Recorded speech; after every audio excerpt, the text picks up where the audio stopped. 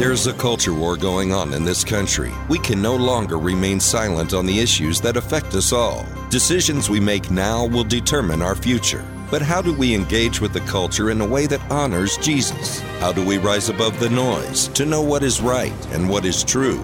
It's time to bring God back into the conversation. It's time to reconnect. Here's Carmen.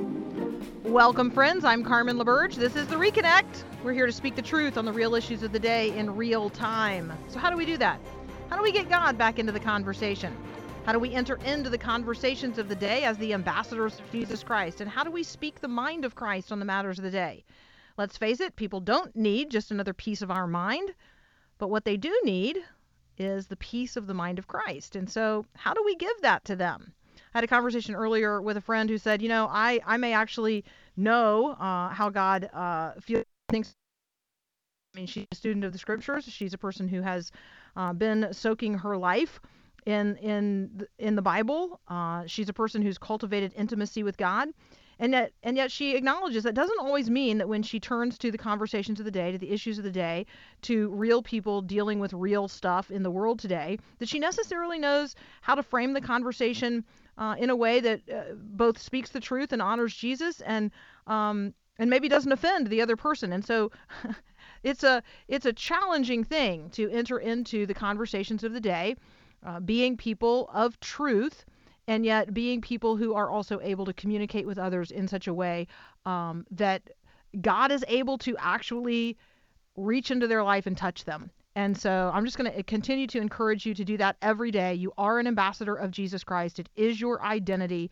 And you are literally possessed of his spirit. And so simply make yourself available to him moment by moment and allow God to speak through you into the lives of others. It's a joy and a calling. All right, I invite you to connect with me online at reconnectwithcarmen.com. While you're there, you can sign up for our email newsletter. I would highly recommend that you do that today, particularly if you are in our WTLN or WAVA listening areas. You need to go to reconnectwithcarmen.com and sign up for our email newsletter so that after today, you will get information about when we are back on the air in a different format, because today is the last live day for you in those listening areas. You can continue the conversation with us at reconnectwithcarmen.com, and we look forward to continuing to address the headlines and issues of the day and equip you to bring God back into every conversation. Facebook is also a great place to connect with the Reconnect, and you can always communicate with me on Twitter. I'm at Carmen Laberge. All right, I want to lift up something today that it's from the headlines, but it's from the tech section of the Wall Street Journal, and so it may not be something that you read. Just gonna guess there. Not a lot of people reading. Well, there may be a whole lot of people reading the tech section of the Wall Street Journal. I'll admit to you that I'm not often reading the tech section of the Wall Street Journal. But here you go. This is from November the 16th. Jack Nikas is the journalist here. The headline is, "Google has picked an answer for you. Too bad it's often wrong." Here's the lead. Google became the world's go-to source of information by ranking billions of links from millions of sources. Now, for many queries, the internet giant is presenting itself as the authority on truth. Now, that is probably what made this pop for me. Anyone who wants to declare themselves the authority on truth is marching around, stomping around in territory that I think belongs exclusively to the Lord our God. So I'll continue reading. The internet giant is presenting itself as the authority on truth by promoting a single search result as the answer. So here are two things that are happening. Number one, Google's presenting itself as the authority on the truth, the go-to source for the answer to every question under heaven.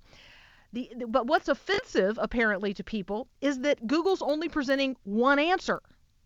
It's not that Google is presenting an answer. It's that Google is presenting an answer as the answer. And so this leads us into a conversation about what is truth, who can be trusted to tell us the truth, whether or not Google has become the God of our age, and what it means to turn to God as the authority for what is good and beautiful and true. All right, so reading on, just to let you know a little bit more about what's going on in this particular story. Jack Nikas tells us sometimes Google's response depends on how a question is asked. So you might ask, should abortion be legal? Or you could ask, should abortion be illegal? Depending on which way you ask that question, Google is going to return to you a different answer. And when you start asking should or should not questions, when you start asking value-laden questions, Google is actually returning to you value-laden answers. So who gets to be the arbiter of truth when we're talking about life and the legality or the morality of things like abortion? Well, Google's algorithms are only as good as the people who wrote them can make them to be. And so Google's algorithms are constantly being refined. Now, one of the things that's going on right now is that Google is refining out algorithms that would return answers for anything related to politics or religion in terms of answering moral questions of the day. So the company recently changed its algorithm to limit these featured snippets, these single answer returns on what are considered sensitive topics, such as religion or politics. Well, the question then is, does abortion pop as a political or religious issue? No, in fact, it does not. Abortion is considered a healthcare issue these days, and so the should or should not answer to the question is still prompts an answer in terms of Google's algorithms. So here's really what's I think of concern to me. First of all, the data shows that Google is now the most trusted source of information. The most trusted source of information. When people are asked to rank trusted sources of information, Google returns as number one. Now, Google says through its spokesperson that the company's goal is not to do the thinking for users, but to help you find relevant information quickly and easily. So they're only trying to be relevant. They're not trying to do your thinking for you. However, many people consider them the most trusted source of information, which means people are relying on Google to do their thinking for them. And they are then just quoting whatever it is that Google tells them is the truth. So this gets us to the question or the conversation about source and sourcing. And who do you rely on as your source for the truth? It's one thing to rely on, on Google or Wikipedia or somebody else for information that might be relevant, that might be timely, that might be crowdsourced. It's another thing to rely on God, who is truth, to lead you into all truth and to reveal the truth to you. And so the question of trustworthiness and truth is one that I think we need to be well equipped to deal with and answer and handle in the culture today, particularly in what we have often described as a post-truth culture. So let me just remind you that in John chapter 14, verse 6, Jesus says, I am the way and the truth and the life. No one comes to the Father except through me. In John chapter 8, verse 32, you will know the truth, and the truth will set you free. In John 16, verse 13, when the Spirit of truth comes, he will guide you into all truth. He will not speak on his own authority, but whatever he hears he will speak, and he will declare to you the things that are to come. John 17, verse 17, sanctify them in the truth. Your word is truth.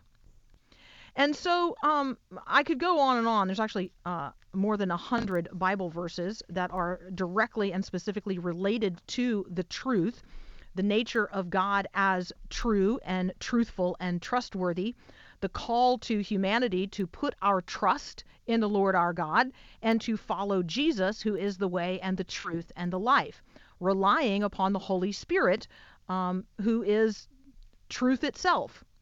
And so I would just encourage you, as you are interacting with Google, to ask yourself the question, am I relying on Google to do my thinking for me? Or am I relying on it simply to return to me some information about what might be out there in terms of current relevant subject matter related to my question. So let's just imagine for a moment, again, I'm going to return here briefly to the article because I want to highlight for you some of the misinformation and the flat out falsehoods that can be returned. So let's just imagine that you asked the question, why are Komodo dragons endangered? That's the question that you type into your little Google search box. The featured answer was volcanoes, fire, and tourism. The source? Well, if you bothered to click through to the source, you would have discovered it was a Canadian elementary school student's report posted online. Because, after all, there's very little information out there about why Komodo dragons are endangered, seeing as Komodo dragons are not, in fact, endangered. Where is the truth in all of that? Well, the truth is the Google algorithm went and searched out why are Komodo dragons endangered and found that an elementary school student in Canada speculated it's because of volcanoes and tourism. All right, so how is this relevant to us? Well, people actually believe that if Google says it, it must be true, when in fact that is simply not true. And so my encouragement to you is to evaluate who you trust as the source of information and your source of truth. And then once you have apprehended the truth, and I'm going to recommend that you use God as your source for that, and the Bible as your source material, and Jesus Christ as the one who is the way and the truth and the life, and the Holy Spirit to lead you into all truth. And once you have apprehended all of that, then I'm going to encourage you to turn and speak the truth into the world that God so loves. Bring God back into literally every conversation. All right, so here's a conversation that God really needs to be in. It is about cyberbullying. So cyberbullying is not a new phenomenon. Cyberbullying is sadly the manifestation of just old-fashioned bullying, playground bullying, on the new playground, which is social media. So cyberbullying is something that we have become aware of among adults even, and yet we recognize that it is something that is a growing trend among teens and teenagers. So this particular issue of cyberbullying is highlighted when kids commit suicide, and the evidence shows that some of that was because of online harassment. So let me just tell you in advance, that's what this particular issue is about. There's a cyberbullying trend. Teens are anonymously targeting themselves online. That's right, you heard me right. Teenagers, this is USA Today reporting that cyberbullying has a new chilling trend. Teens anonymously targeting themselves online. Here's the lead. Cyberbullying is not a new phenomenon, but an alarming number of teenagers are anonymously posting mean things online about themselves. About 6% of kids ages 12 to 17 have bullied themselves digitally, according to research. Now, first of all, what percentage of kids ages 12 to 17 do you imagine are actively engaged in social media? That's a question that you have to ask yourself. Well, 73% of kids in this age band now have a smartphone.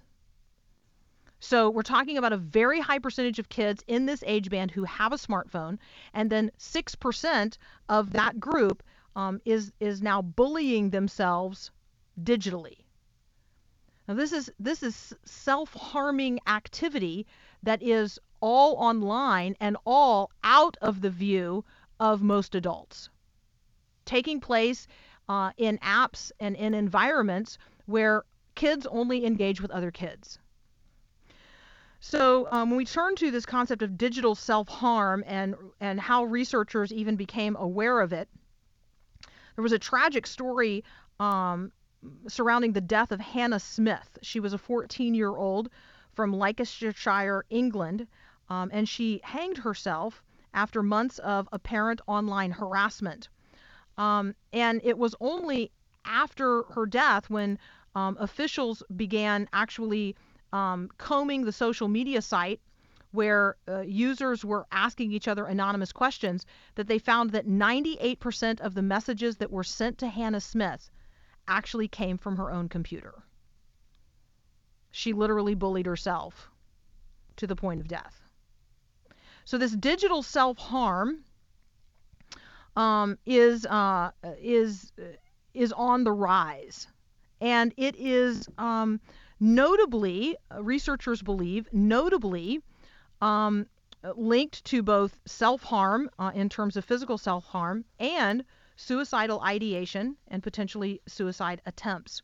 So researchers are concerned that the connection between physical self-harm and suicide that exists, in the real world, is going to have a counterpart in this digital self-harming trend and age.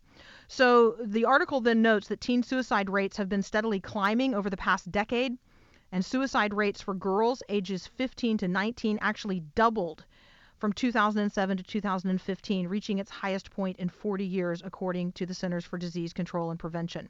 Now, why is that? Well, suicide is certainly attached to depression, and depression rises as social media use rises.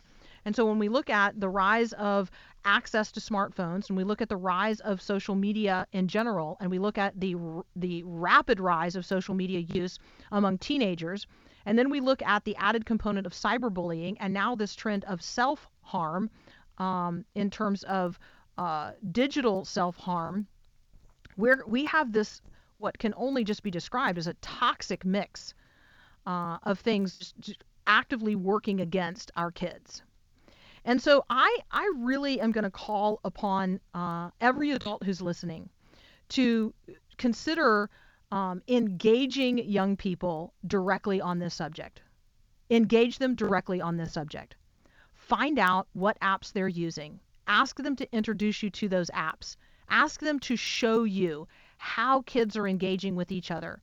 Become a student of your child today. Become a student of your grandchild today.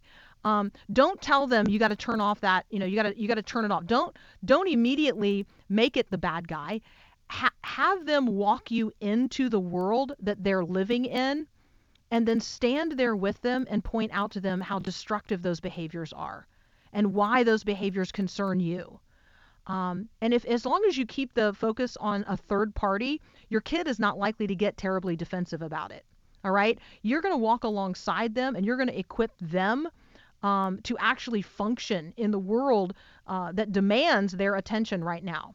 Now, I am also going to argue that we have got to be regaining control of the time that our kids spend, particularly unsupervised, in social media environments. Research shows that kids are spending like 9 to 12 to sometimes 16 hours a day actively engaged. Now, let me just do the math on that for you. A typical 24-hour period of time has 24 hours in it. And so if you're spending 16 of those hours actively engaged in social media, that literally means that every waking hour you are tethered to social media. That's just, this is sickening. If it's 12 hours, it's bad. If it's 8 hours, it's a full third of your time. And so you got to think about what is necessary in the world today, what is appropriate, and then what is too much.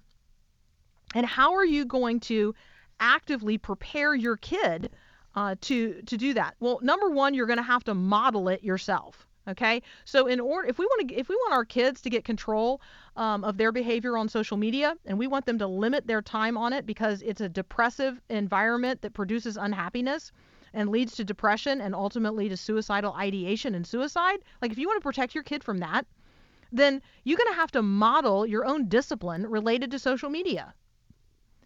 When do you turn it off? Do you turn it off when you hit the door after work? Do you not turn it back on until, I'm not even going to say until you're out of the driveway, because that's probably not a safe place to be doing your social media either. You get my point, right? Are we modeling it as adults? Are we modeling it as parents? And then are we helping our kids to see that in order for them to actually engage, they gotta engage in person. We gotta actually have real relationships, not just online friendships, not just followers online. We gotta have real relationships. But let me speak here just directly for a moment to any person in this age group who might be listening. This 12 to 17-year-old crowd.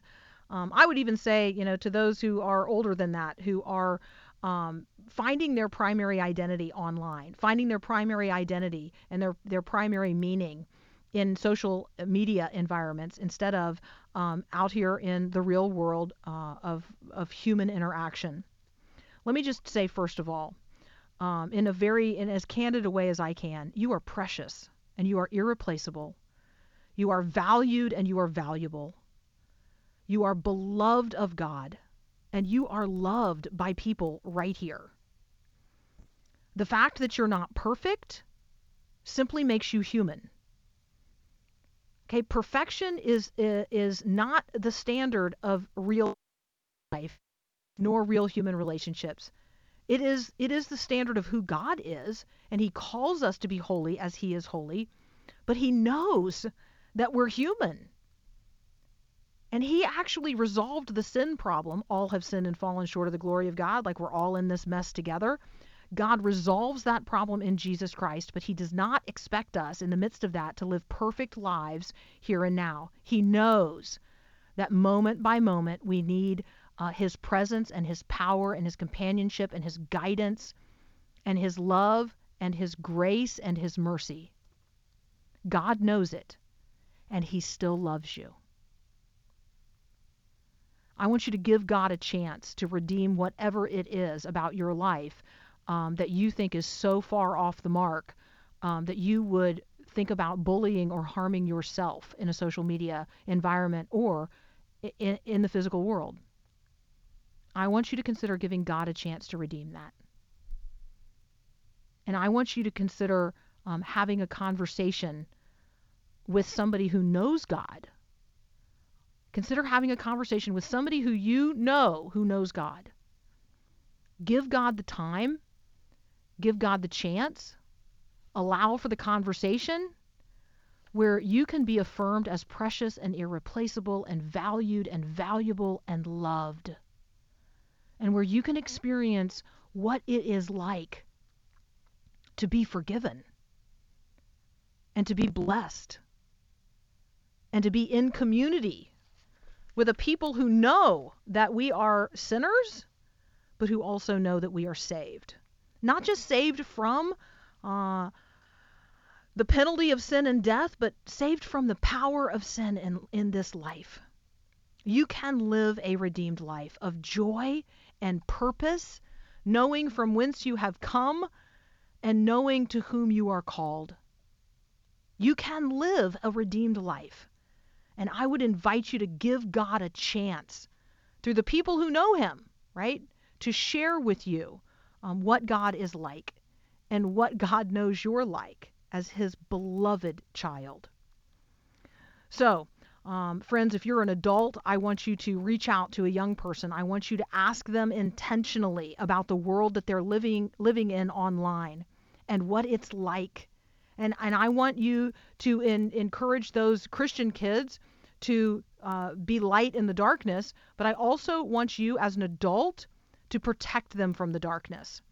And after the break, we're going to have a conversation with Chap Bettis. We talked with Chap before about his book, The Disciple-Making Parent, a comprehensive guidebook for raising your children to love and follow Jesus Christ. He's actually got a whole chapter on this social media conversation. Today, we're going to talk with him about the Disciple-Making Parent's Donut Date Journal. That's right, Donut Date, 70 questions to connect to your child's heart. So that's right after the break. All right, friends, The Reconnect is a listener-supported ministry by people just like you. So if this program is meaningful to you, please visit us online at reconnectwithcarmen.com. Sign up for our email list, and if you're in a position to do so, please financially support the ministry today. I'm Carmen Laberge, and this is The Reconnect. We'll be right back.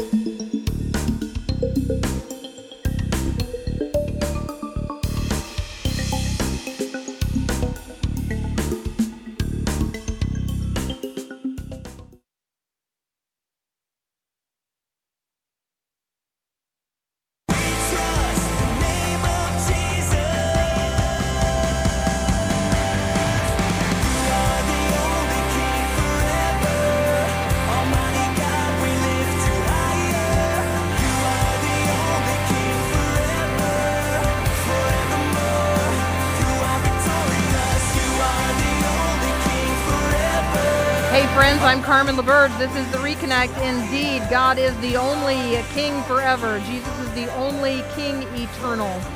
We're here seeking to put him in his place, back where he belongs, right in the middle of every conversation. So we're talking about what people are talking about. We're seeking to equip you to be an ambassador of the kingdom of God in the midst of the kingdoms of this world. I invite you to connect with me online at reconnectwithcarmen.com. You can like us on Facebook. You can always let me know what you're thinking about. I'm on Twitter at Carmen Laberge. All right, while you're at the website, I would encourage you to sign up for our email list. You will receive timely equipping resources designed to help you reconnect the eternal with the everyday and bring God back into the conversation in ways that honor Jesus. And for those of you in our WAVA and WTLN listening areas, today is our sign off with you. And so please go to reconnectwithcarmen.com so you will know how to continue to find the show and related information.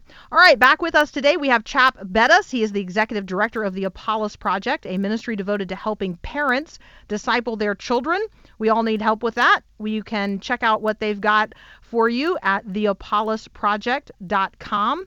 Chap has been a pastor in New England for the past 25 years. He's the author of Evangelism for the Tongue-Tied, the Fearless Apologetics Curriculum, the Disciple-Making Parent, Raising Your Children to Love and Follow Jesus Christ, and his latest is the Donut Date Journal. You can check it all out at chapbettis.com, and he's on Twitter at chapbettis. Chap, welcome back to the Reconnect.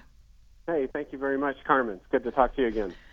All right, so just before the break, we were actually having a conversation here about the rise of cyberbullying among teenagers, and not just cyberbullying, but apparently cyberbullying that teenagers are now doing to themselves. So this targeting themselves online with this anonymous cyberbullying. And it reminded me that you have a whole chapter in The Disciple-Making Parent on the subject of pleasing God with media and the arts, and how we as parents need to be the people who are modeling how to master social media ourselves, and then really being very, very intentional about how we both allow, instruct, and equip our kids to enter into that. Do you want to say anything about that before we move on to the Donut Date Journal?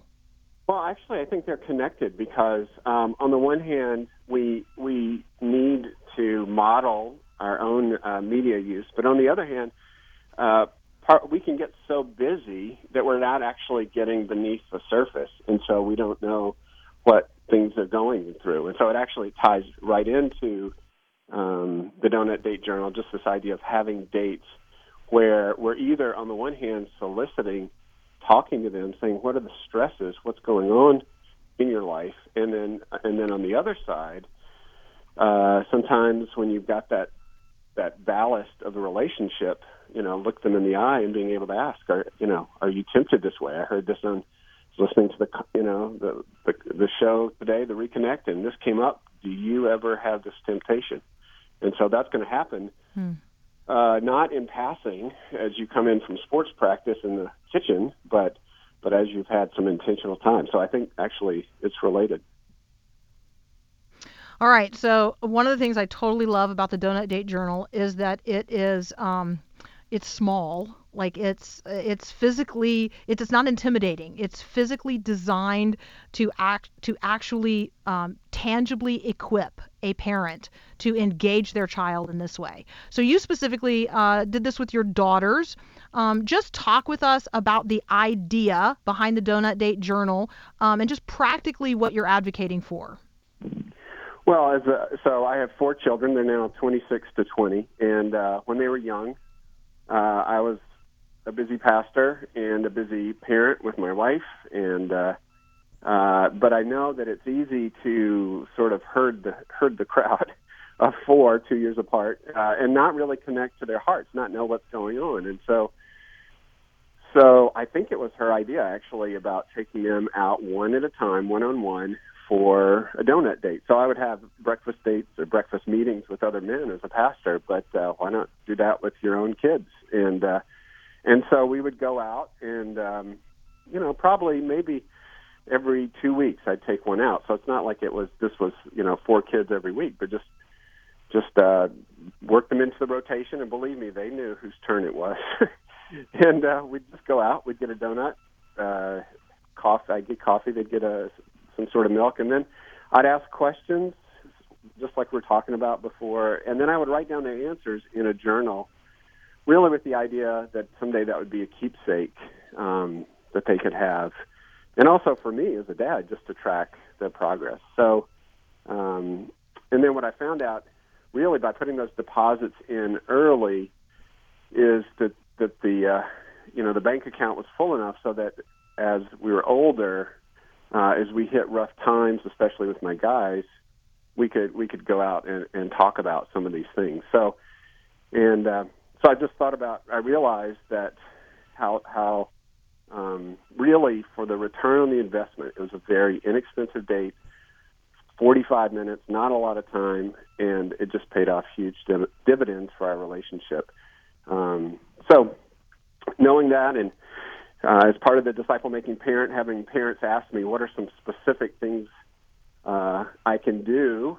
I said, here, let me create really what I did and put it in a booklet form, which is coming up with 70 questions here to connect to your child's heart, and a place to write down their answers over the years. And it's just fun to see how those change over the years. So anyway, yeah, that's okay, how it came about. Yeah, so let me describe to people what it looks like, because I think that when you shared the idea with me, I immediately embraced the idea. But until I actually opened the journal, I didn't quite see what you were talking about. And so let me just describe to people that at the top of the page there's a question, and then underneath that there's 4 different sections of the page where ostensibly you would repeat that question 4 times over the course of a child's life in your ongoing conversation with them, as over the course of a number of years, you're cycling through these 70 questions. So it's not like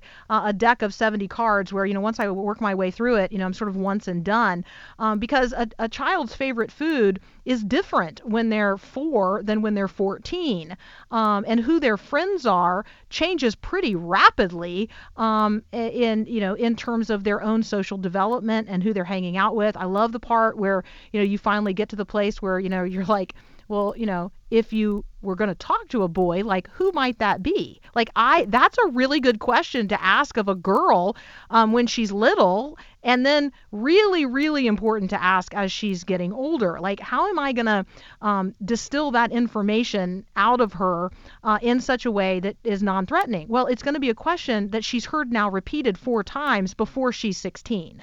And so I love that. I love the way that you put it together. It's totally non-threatening. It produces real conversation. And I love that it chronicles the growth and development of the person over time. It's just so sweet. Well, thanks. Yeah, that's vitally important. And I think, as you talked about, for young kids, you start, who are your closest friends? What do you like about them? And it's just, it was fun for one of my daughters to look back over that over time, and yet it's also what you're doing is setting the kids up so you still got this habit, so that when things happen as teenage years, it doesn't seem strange to have these conversations. Well, and I'm guessing that when you go on one of these dates, the phones stay in the car. Yeah, and it's vital. I didn't have that problem when my kids were young, thankfully, but I see that. And in fact, the questions help too, because, for example, I was just out this morning, breakfast, with my son, who's now 24, but noticing that this guy had taken his daughter to breakfast, but he was not engaging her. So on the one hand, yay for spending some time with your daughter. On the other hand, engage her. And so, that's absolutely putting the phone away, because really what you're communicating is that you are the most important thing to me. And my daughter said to me, as she wrote in the foreword, you're really you're helping your daughter understand how a man ought to relate to a woman, which, boy oh boy, with the news today really needs to come across to our girls, our young girls. Yeah, absolutely. Let's talk about that in just a second. Let me remind people that this conversation is with Chap Bettis. You can check out what he does at the Apollos Project at theapollosproject.com. The book we're talking about today is the Donut Date Journal. And you can reach Chap at chapbettis.com and on Twitter at Chap Bettis. Chap, let's talk about that. Let's talk about the reality of what girls are dealing with as well, and you know what families are dealing with as mature grown women are, many of them for the first time, revealing the wounds and the scars that they experienced as very young people, and in a culture that I don't even know quite how to describe it, is so confused about gender and sexuality and the appropriate place of relationships between men and women, that we're just dealing with a culture-wide phenomenon now of this Me Too in terms of sexual harassment and even sexual abuse. Talk with us about what kinds of questions and how early you start talking with your daughters about how they should be treated. Now, you're doing it first by modeling it. I get that. But when do those conversations begin? Oh, boy. Well, I mean, that goes back even as when they're children and young children, and as a mom, you say to your daughters, these are your private parts, and only mom and dad and the doctor can see those. So I mean, that goes early there, and again, it's the trusting relationship. Again, assuming the worst, or inoculating in the sense of saying, look, this can happen. Unfortunately, there are people out there. Has anything like this ever happened to you? If anyone ever does. So the whole idea of getting ahead of the curve, you can always tell mom or dad anything, and so I think as a parent, you're assuming, in a sense, we're seeing how wicked the world is, and it's coming out, and we need to assume that yes, there are dangers out there that we want to properly inoculate our children for, in the sense that we say, let's talk about that. And so whether it's whether it's my Donut Date Journal, you don't really even need that. But if you have a heart level relationship with your kids, where you can tell us anything. Yeah. Hey, Chap, this question occurs to me as we're talking. You were a pastor for 5 years. Let's talk about the church as the household of God, and let's talk about girls that are growing up in single-parent homes, particularly, where the only other person really in their life is their mom. There's a father void there. And that has dramatic effects throughout the life of that girl and into her adulthood and all of her future relationships. Is there a place for the church in terms of men in the church providing maybe this kind of surrogate dad-daughter donut date formula? Would that work? Oh boy, you get into those tricky things where now you have a man with a woman who's not a girl who's not his daughter. I would feel uncomfortable with that personally as the man. I would love to think about how that could occur, because the church should be the place where the daughter, the son of a single mom sees godly, men protecting women, treating women with respect, and the single mom is able to point out, and people who are, even though they're growing up in a home that's perhaps marred by sin, able to say, well, this home, they're marred by sin too, but at least you're able to see that a man can treat a woman with respect, and there's hope for marriage. And I would say to the moms, I always say this when I talk about the disciple-making parent. We talk about Timothy growing up he was a second-generation Christian, but his home, though it doesn't seem like it was a single mom home, his home was split, where the mother was a believer and the father was not. So God's grace reaches in. We don't need a little house on the prairie home to pass the gospel to our kids. But on the other hand, that's exactly what the church is. And that's, I think as a single mom, if she goes to the pastor and says, how can we do this? So whether it's for guys, bringing the guys perhaps on a men's retreat or something like that. But yeah, in today's day and age, balancing how can a young woman see a godly home without that one-on-one time. I think another obvious thing would just be hospitality, just using for intact families to invite other families over.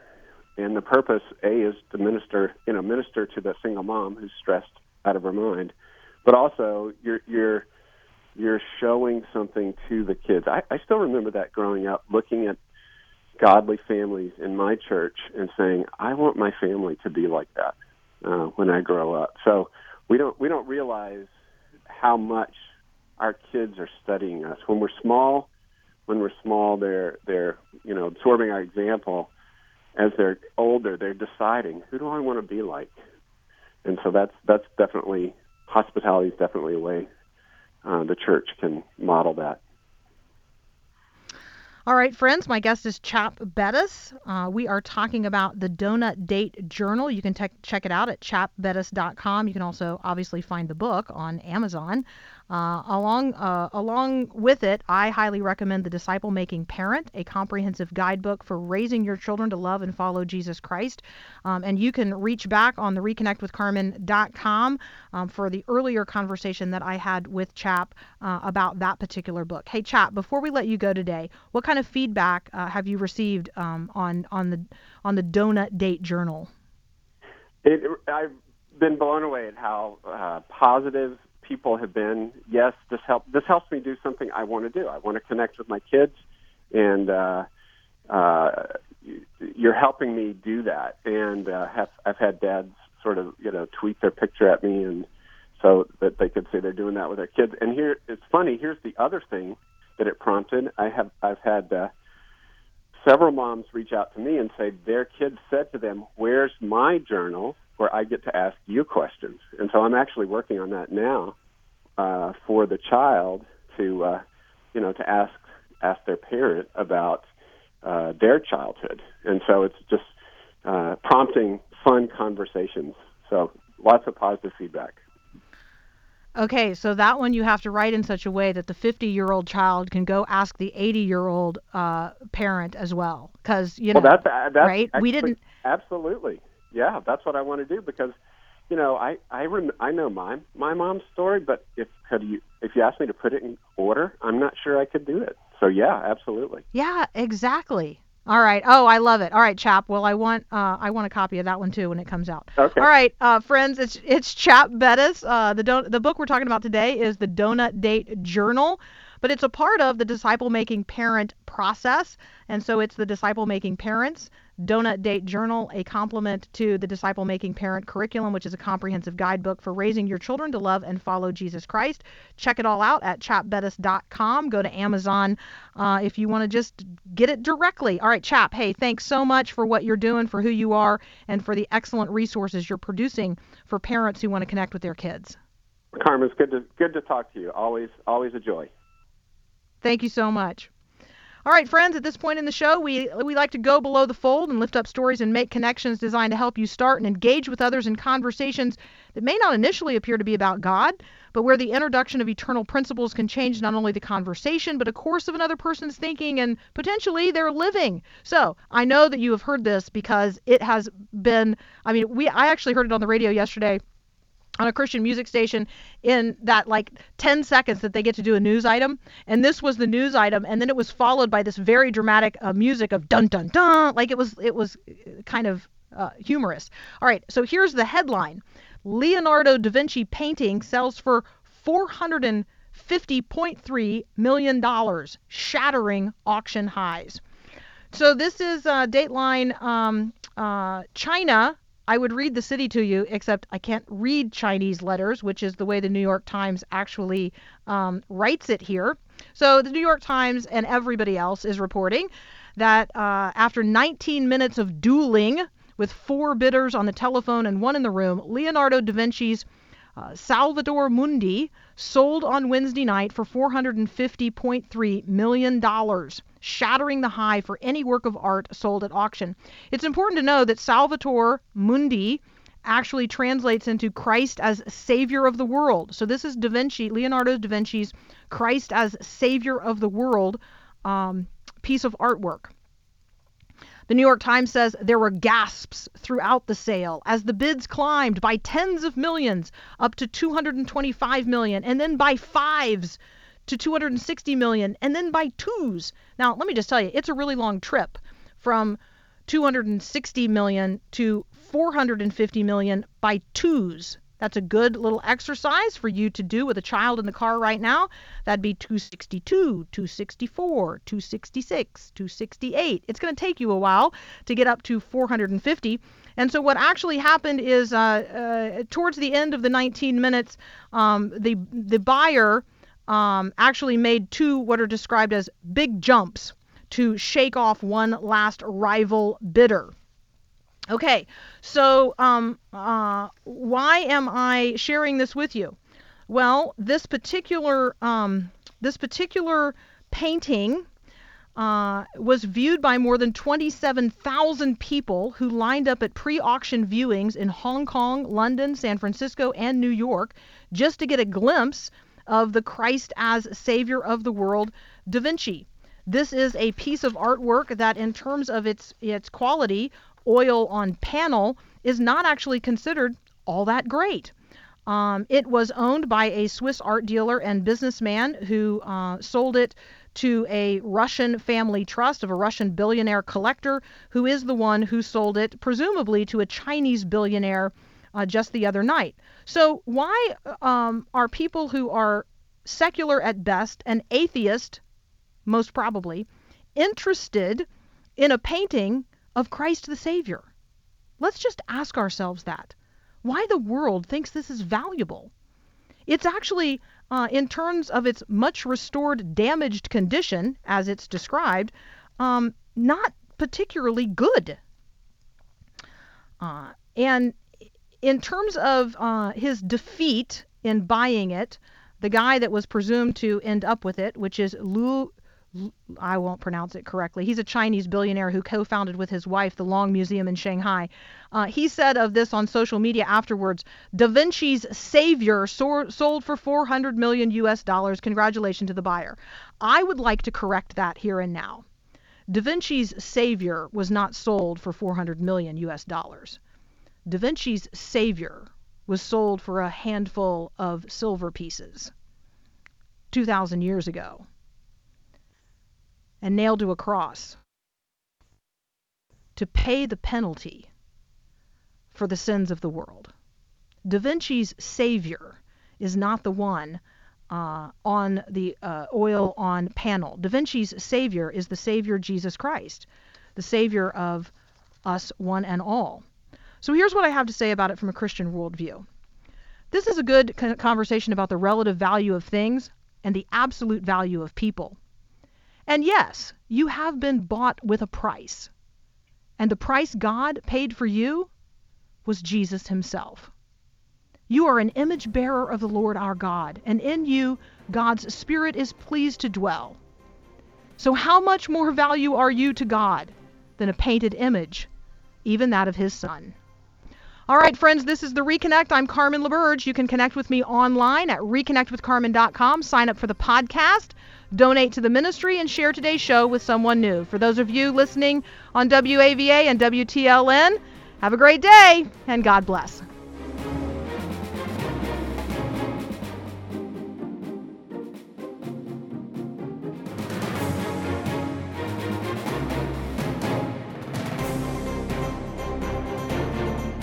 The Reconnect is brought to you by the Presbyterian Lay Committee. To continue the conversation and become part of the Reconnect community, visit reconnectwithcarmen.com.